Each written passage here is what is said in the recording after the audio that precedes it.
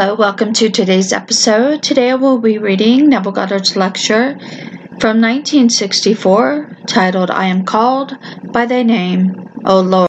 Audience, tonight's title is taken from the book of Jeremiah.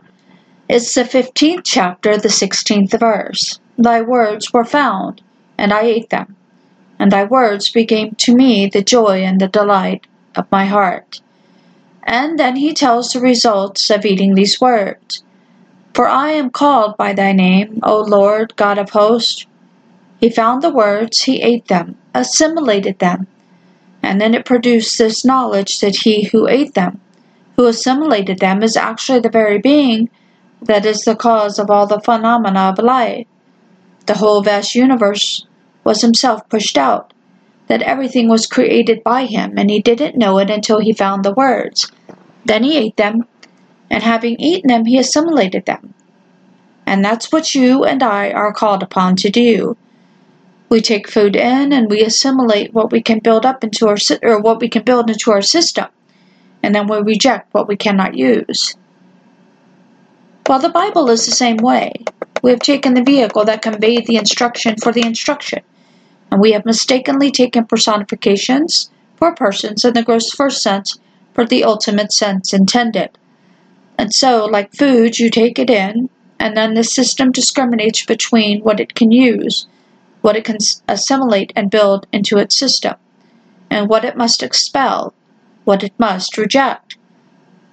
And we read, so we're told, and they read from the law, and they read from the law, and they read it clearly. This is the book of Nehemiah, 8th chapter, 8th verse. And they read it clearly so that they heard it with understanding. When they heard it with understanding, well, then they could discriminate and reject the instrument that conveyed it, and then accept what it conveyed, the kernel, the life essence of it, as it were. So tonight our story is, I am called by thy name. Now what is the name? Well, we are told the name of the strong tower, and the righteous man runs into it and is safe. I will respond, I will answer all who call me by my name. He will answer everyone who calls by his name. Well, now, how will I call this night? Because I'm also told, whatever you ask in my name, I will do it. Anything that you ask in my name, I'll do it. That you'll find in the 14th chapter of the Gospel of John, verse 13. Whatever you ask in my name, I'll do it, but find out the name. Well, now there are millions this night asking in certain names, and they're not getting any response, so it may not be the name. What is the name? Either then the promise is a lie, or they haven't the right name. Now in the Bible, a name, whether of a man, an angel, deity, regardless of what it represents in Scripture, it simply in some wonderful way reveals the character of its bearer.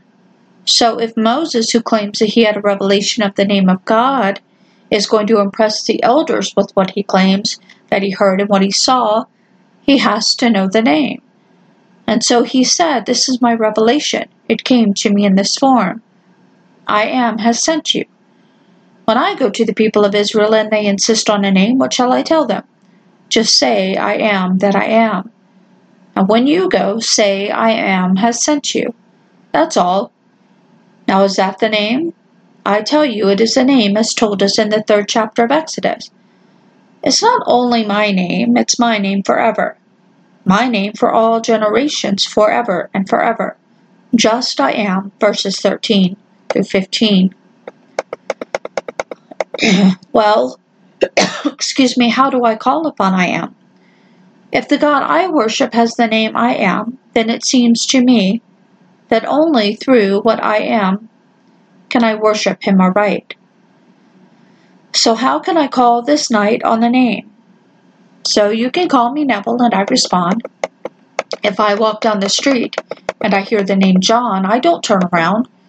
If I hear the name Neville, I will stop and respond because that's my name, for I am told, if he calls upon my name, I will answer him. If he doesn't call on my name, I can't respond. I can only respond to my name. Well, how then will I call upon God's name? His name is I am. Well, I put it to the test, and I tried unnumbered ways putting it to the test. The name is I am. That's what we're told. In Scripture, the word is Jehovah. In the New Testament, that same I amness is spelled Jesus. But the word Jesus doesn't respond. The word Jehovah doesn't respond.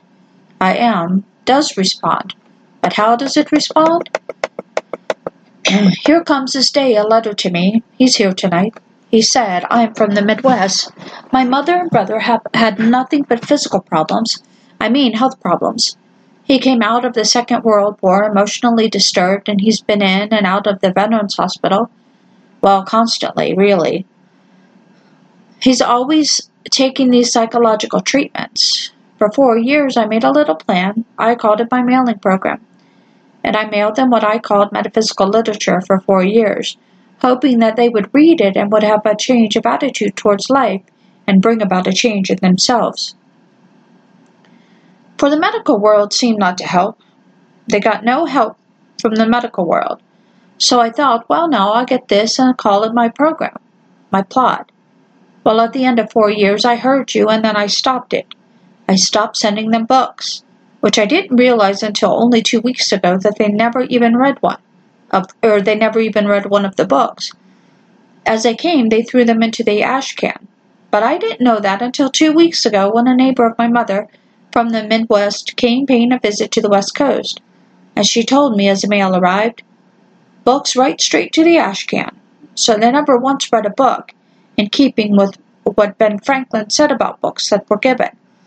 He said that people seldom read a book that is given to them, and the best way to spread a thought is to charge a modest price for it.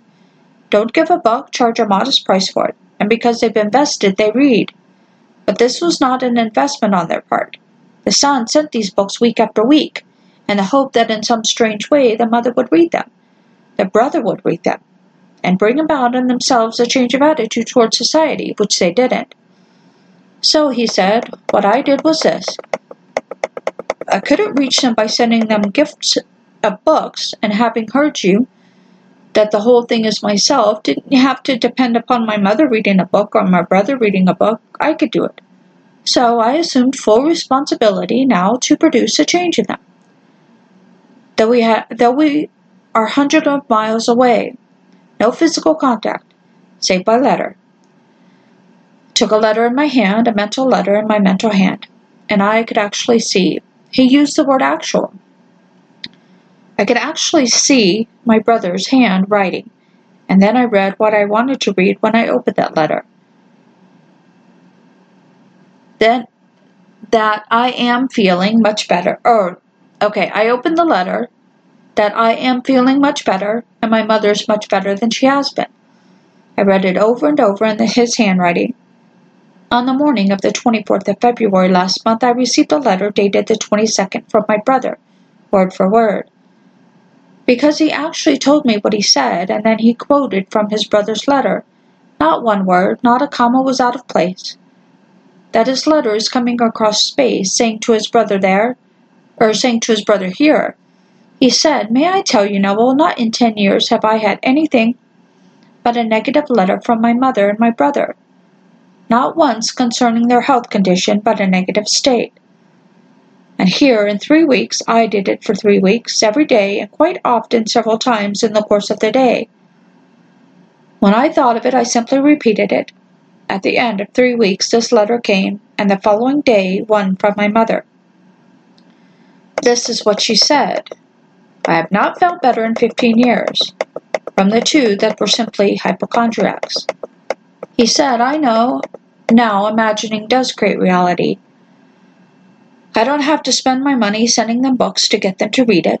All I need is the desire on my part to help them, and then it becomes my responsibility. And so I simply went to the end. The end was a letter in my hand, where I could actually see my brother's handwriting, and then read the contents of that letter as I wanted to read it. So I actually wrote the letter that I read 3 weeks later. It was written in my brother's handwriting, but I dictated that letter. The whole thing was all within me. So I know today I can support this claim. Imagining does create reality.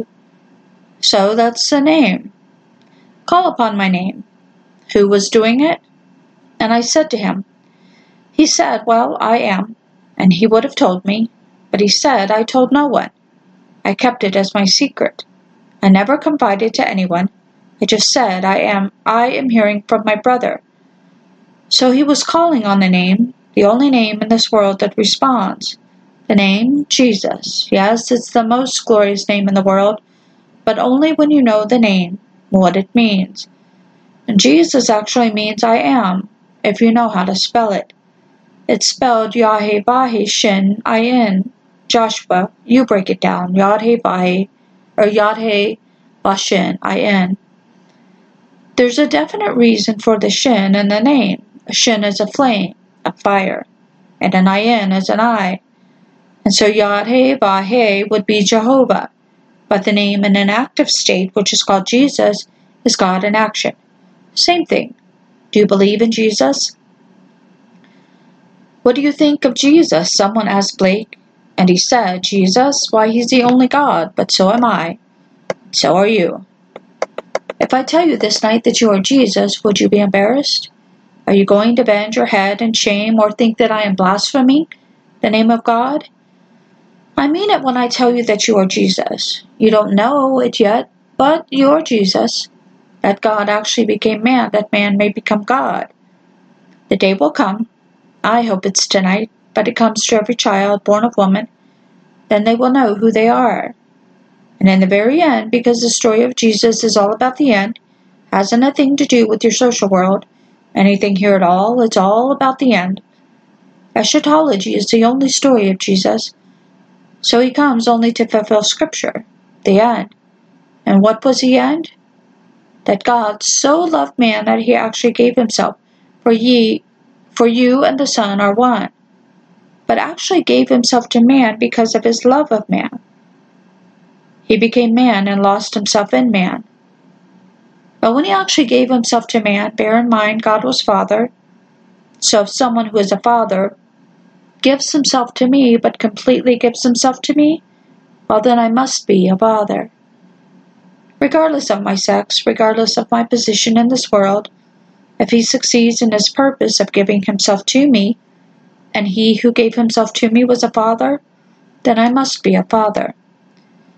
He has it all planned out, how to reveal to me that he gave himself to me, and so he reveals it in his Son.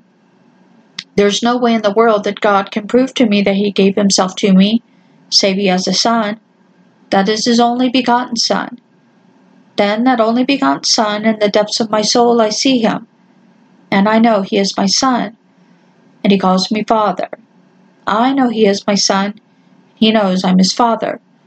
There's no way in eternity that God the Father could ever give himself to man and convince man to whom he gave himself that he succeeded in his purpose of that giving of self to man unless the Son reveals the gift. So out of the depths of the soul of man comes the Son, and the Son is David. So a riddle is asked in the book of Proverbs, the 30th chapter of the book of Proverbs. Who has established the ends of the earth? What is his name, and what is his Son's name? Surely you know, verse 4. So we're told we know. Well, where is he? In the depths of the man is the Son. He's called Olam in Scripture, and Olam means the eternal youth, the eternal lad, the eternal son. Ecclesiastes 3:11. The question is constantly asked, where? Who is he, and who is that Son? Whose son are you, young man? Whose son is that stripling? Whose son? 1 Samuel 17:56. And then no one knows. No one will know until he appears in the depths of the soul of the individual to whom God now reveals his purpose. You see the Son, and the Son calls you Father. So what is his fabulous name? The name is I Am. For purposes here on earth, it's I Am. But in the end, you will know the meaning of these words, and all will become king. Who? The Lord will become king over all of the earth. On that day, the Lord will be one and his name one. Zechariah 14:9. So you and the other 3 billion or 4 billion of us in the world will one day have the satisfaction of knowing that God fulfilled his purpose in you. You will see God's only begotten Son, and he'll call you Father, Psalm 2:7. Well, he's already called me Father. So if he calls me Father and he calls you Father, then you and I are one. Without loss of identity, or the Father of the same Son. Then we understand the great mystery of this compound unity, where, hear, O Israel, the Lord our God is one Lord. Deuteronomy 6:4. The I am, our I ams form one I am. So the whole vast world, all are aware of being. So if I'm aware of being, I say I am, and you are aware of being. So you say I am, but you think you differ from me because I respond to Neville, and you respond to John or some other name. But gradually we're moving towards one name, for in that day the Lord will be one and his name one. So I'll tell you that name. In that day your name is Jesus. Self-born, born out of your own wonderful being, brought forth, and you're Jesus. Because Jesus is the Father of the only begotten Son of God. When you see me, you see the Father. How can you say, show me the Father? When you see me, you see the Father. John 14:9. And so, did not David call me Lord? Said he. If David in the Spirit calls me Lord, how can I be David's son? Matthew 22:42. Well, David called me Lord, called me Adonai. He called me my Father. So if he called me Father, how can I be David's son? And so he reveals himself as the Father, for he who sees me sees the Father.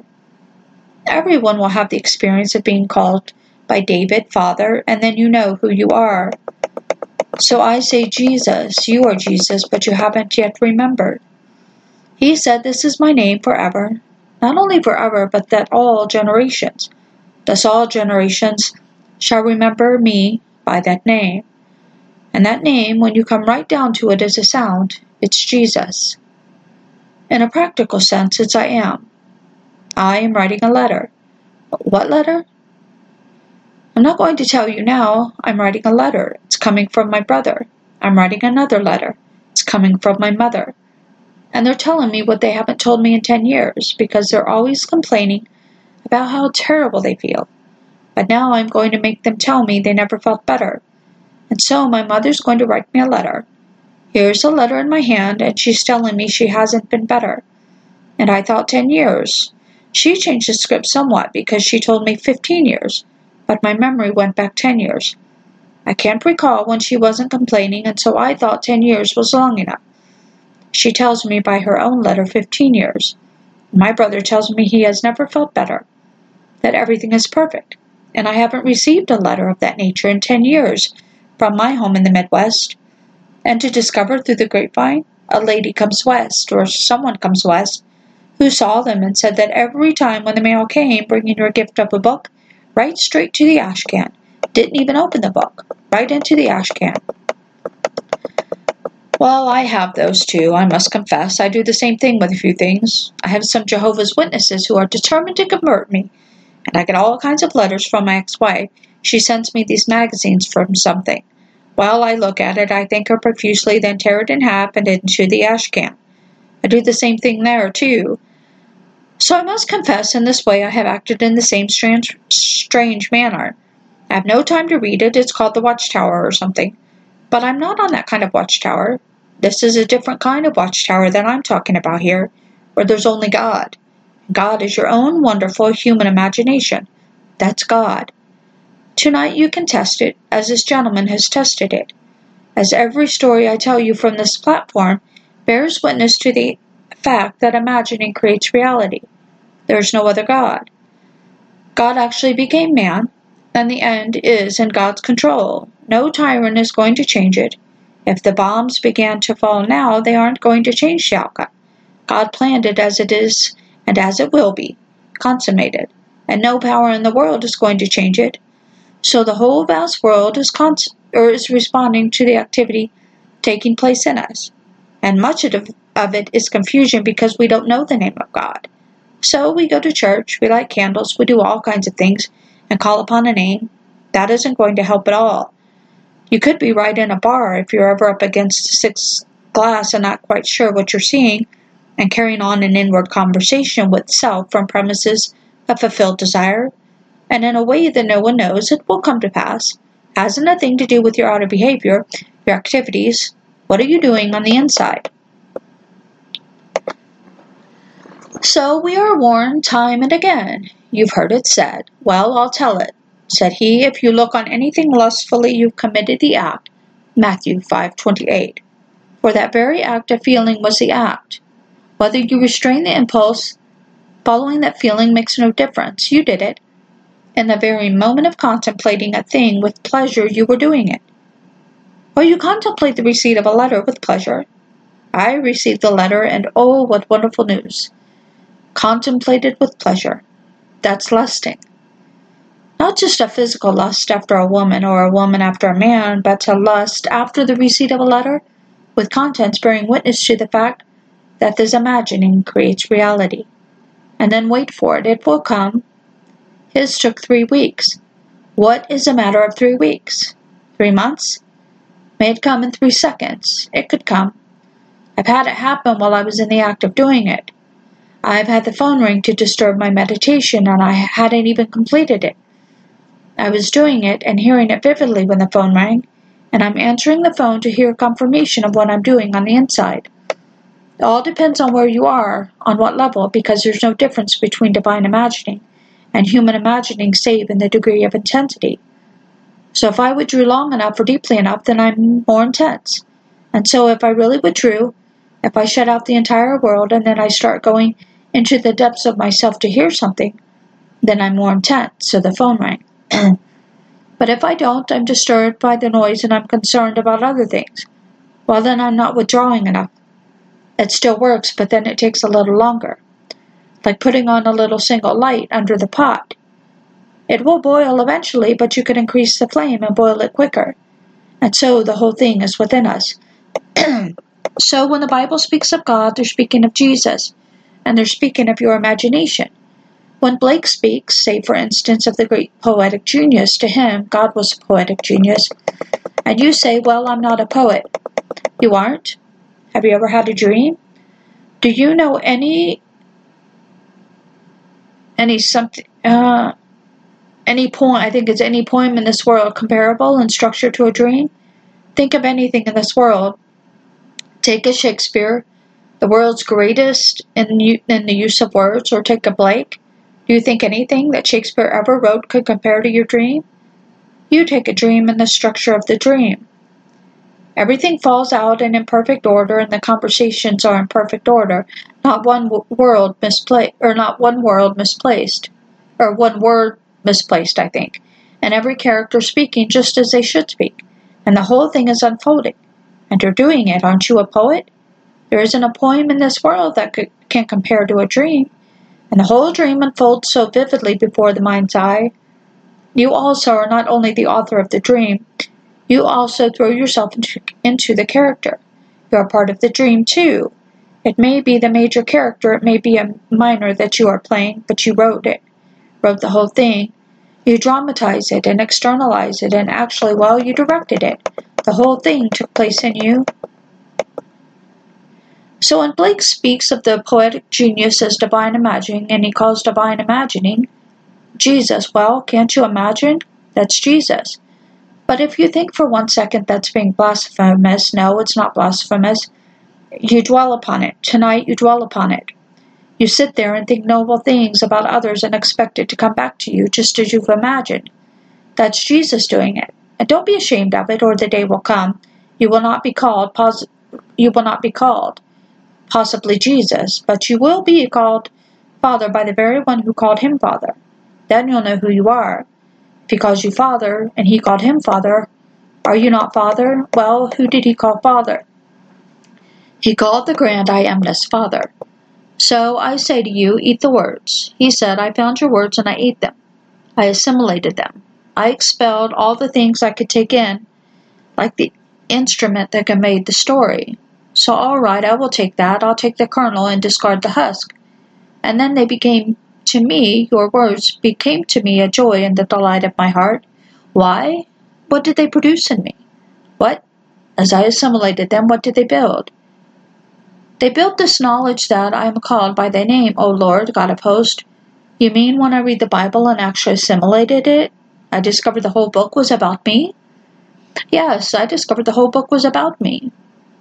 That he who brought me into being, as it were, or his emanation, so loved me that he cleaved to me and would let me go until he actually fulfilled his purpose, to give me himself, and he being God the Father, and I being his wife, his emanation, that he cleaved to me and wouldn't let me go until I actually became one with him. When that was completed, that union had to result in a child, for this is a male-female. God the Father, as we're told in the 54th chapter of the book of Isaiah, your Maker is your husband, the Lord of hosts is his name, verse 5. And so my Maker is my husband, I am his emanation. And he cleaved to me until this stream of life comes to an end. It's called death, until this death disappears. Then I am he. Well, this union must result in something creative, and that is a son. So he brings into my world his son, but by then I am he. And so the son calls me father. I am telling you what I know from experience. I'm not speculating. I'm not theorizing. These are not opinions. I never heard it from a man. I was never taught it. It came by the revelation of Jesus Christ. When I least expected it, it happened to me, and it happened in such a marvelous manner. I can say to everyone, do not despair. I don't care what you have ever done. The love of God is so intense and so great, he isn't going to leave you. He has made a pledge to cleave to you, and he is not going to let go until he has transformed you into himself, and you are he. And so when it is done, you will have to confess that it's grace, it's a gift. You cannot have earned it. No man in the world could earn it. He isn't good enough. Therefore, because he can't earn it, he can't brag about it. It's simply a gift of God. Grace is simply God's gift of himself to man. When he succeeds in giving me grace, then he gives me himself. And so when he gives me himself, he has to give me a son. He can't be a father, giving me himself and leave me barren. He has to give me a son, or he didn't give me himself. If he is a father, then he has to give me fatherhood. If he is God, he has to give me godship. He has to, or he didn't complete his purpose. So whatever he is when he pledges himself to do something, then I must be it. If his pledge was to give me all that he is, whatever he was before, I must become. And so the fatherhood I am, and if that name, that holy name, is Jesus, well, you may laugh or may walk out of here never to return again. It makes no difference to me. I am he. I'm the same man, Neville, but I am he as you are he. You don't know it, and I know it. I know not because I earned it. I know it because it was given to me. I didn't earn it. No man can earn it. It's a gift. And because it's a gift, everyone will get it. So don't be embarrassed. When you see him, infinite love stands before you. And in the end, there's only one body, strangely enough. You are embraced and incorporated into the body of love. And it's your body. It's infinite. Not in space. It's human, very human, but it's all love. Infinite in wisdom, infinite in power, infinite in every sense of the word. And it's your body. Never again to be divorced from it. For that body is cleaving to you until you fuse into it. Completely incorporated into the body of God, and that body is Jesus. Because you're one with the body, you are he. Not a little portion of it, the whole, the fullness is in you. But here, for our practical purposes, I want letters after letters. I want you to take it this night and just try it. Just what the gentleman did. He tried the outside effect. Well, we all do that first, and so he tried to reach them by gifts of books. And they didn't even read the books. 4 years of spending time and money, and they all went into the ash can. Then he stopped after he came to hers. He hasn't been coming here too long, but he heard what you heard, and then he decided that the whole responsibility was his. He isn't going to blame his mother. He isn't going to blame his brother. He isn't going to blame anyone. And he isn't going to try to change them through physical external means. He's going to change them because they are all himself pushed out. He assumed full responsibility for the world in which he lived. So if the whole vast world is myself pushed out, I'll change my aspect. For did not James say the greatest revolution in this century was the discovery by man that by changing his own inner attitudes of mind, he could change the outer aspects of life? So he didn't argue with others. He only changed the inner attitudes of his own mind. And so he did it by holding the letter, which he was reading, as having come from his brother and having come from his mother. And the letter came at the end of 3 weeks. a complete radical change of attitude on their part, because there was first a change of attitude on his part. He didn't expect the same kind of letter that he did for 10 years. He radically changed it and expected the response. If this world is only response and I am the cause of the response, well, then get about the business and do something about it. We are the operative power. It can't operate itself. We are the operative power. And so if my whole vast world is my imagination made visible, that all that I behold, though it appears without, it is within, in my own wonderful human imagination, and that this world that seems so objectively real and so completely independent of my perception of it is only reflecting the activities taking place in me, well, then do something about it. So I'm asking everyone to do something about it and then write me. Tell me what happened. How you did it, as this gentleman did. It only took him 2 pages, not on both sides of the sheet. 1 page would have done it. In just 2 simple pages in longhand, he told me the story I told you tonight. And now I say to him, not a thing in this world can stop you but you. You're in business, go to the top, go to the end. Hold the end in your mind's eye. Hold it in your hand if there's something you can hold in your hand, implying the fulfillment of your dream. Hold it in your hand as you did the letter. If it's a contract, hold a contract. If it's a bank book with a certain statement, hold it. If it's the morning's paper bringing you the news you want, do you think that's crazy? You can do it. Tomorrow's news can be determined by your own wonderful, it's done anyway by your own wonderful human imagination. In spite of all the conflicts of the world, try it. Don't say, well, now suppose he operates differently. You'll give him power that doesn't belong to anyone in this world save he. The story is, I am he. Where is he? I am he. So don't think he can do it because I am he. He will only reflect what you are doing. So, you are the whole thing. It seems an awful responsibility, but it's true. And in the end, you are the very being that became you. He became you in love. He will raise you up on love. And you will discover that you are the being that did the whole vast world. So you try it. But above all, please share with me that I in turn may share with others your wonderful use of faith. The first thing to do with faith is to begin to live by it.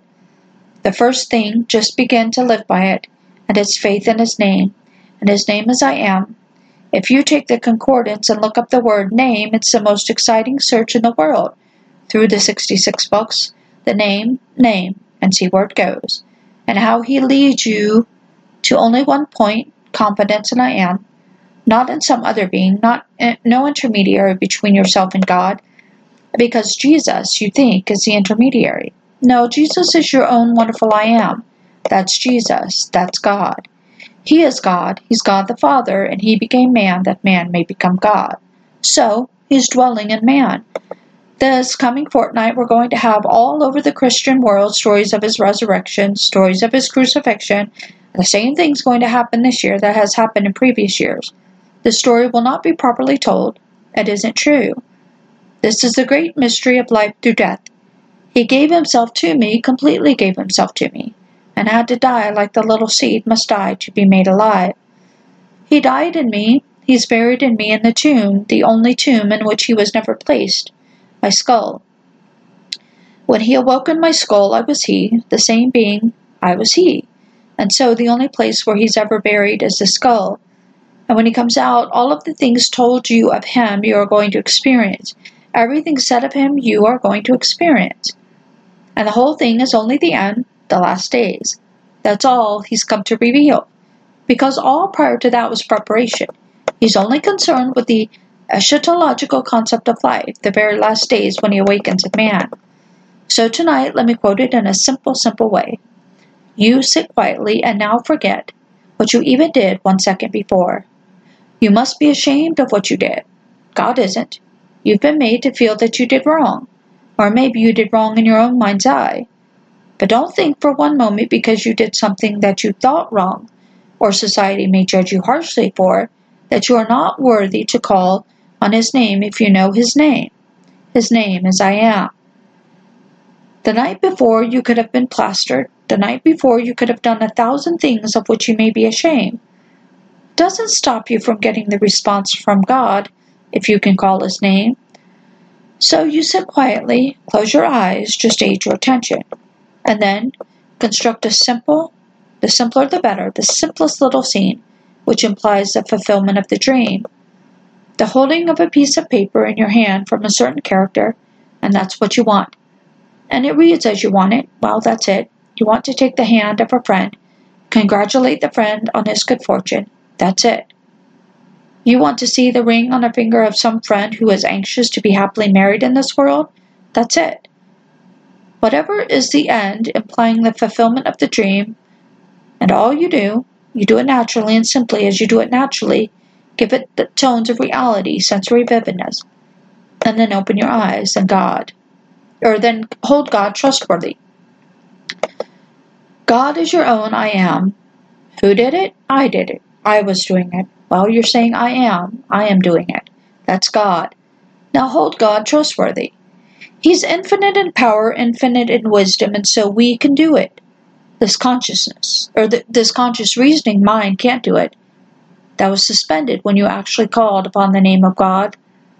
You come back and you wear this conscious reasoning mind. All right, wear it. It's a good mind. Nothing wrong with the reason. But you try this. If you get results, and you will, then it doesn't really matter what others think, does it? For if we have evidence for a thing, does it really matter what the world thinks about it? If I can produce results by a way that seems insane and seems crazy, doesn't matter if it seems insane if I get the results. So I am called by thy name, and your name is my name. And the name is I am. Not some little thing on the outside. There's nothing more central than I am. If this very night I slept any place in the world, and by using my imagination I could sleep wherever I wanted to sleep in imagination, couldn't I? Would it work? Yes, it will work. I've done it. You have awakened there. How could I go there in the flesh? You will go there in the flesh. Things will happen to compel a change in your world, to compel you to make that journey. If you sleep in imagination elsewhere, as though wherever I am, it's here. Elsewhere as though elsewhere were here, because I am can never be other than here. I don't say I am there. Wherever I am, it's here. And so it is always first person and present right here. So I can make here Moscow if I so desired. Then this would vanish, and I would actually feel it to be Moscow here. Who is feeling it? I am. That's God. And all things are possible to God. Then, in a way that Neville, the conscious reasoning mind, does not know, he'll be compelled to make the journey to fulfillment, or to fulfill the command of God. So do it in this light, and you will not fail, and you'll send me letters, because I really want the letters to encourage everyone here that this thing works. It proves itself in performance. Now, let us go into the silence. Alright, so there we have Neville Goddard's lecture titled, I Am Called by the Name, O Lord, from 1964. Thank you so much for joining me for another episode, and I will see you guys next time. Bye now.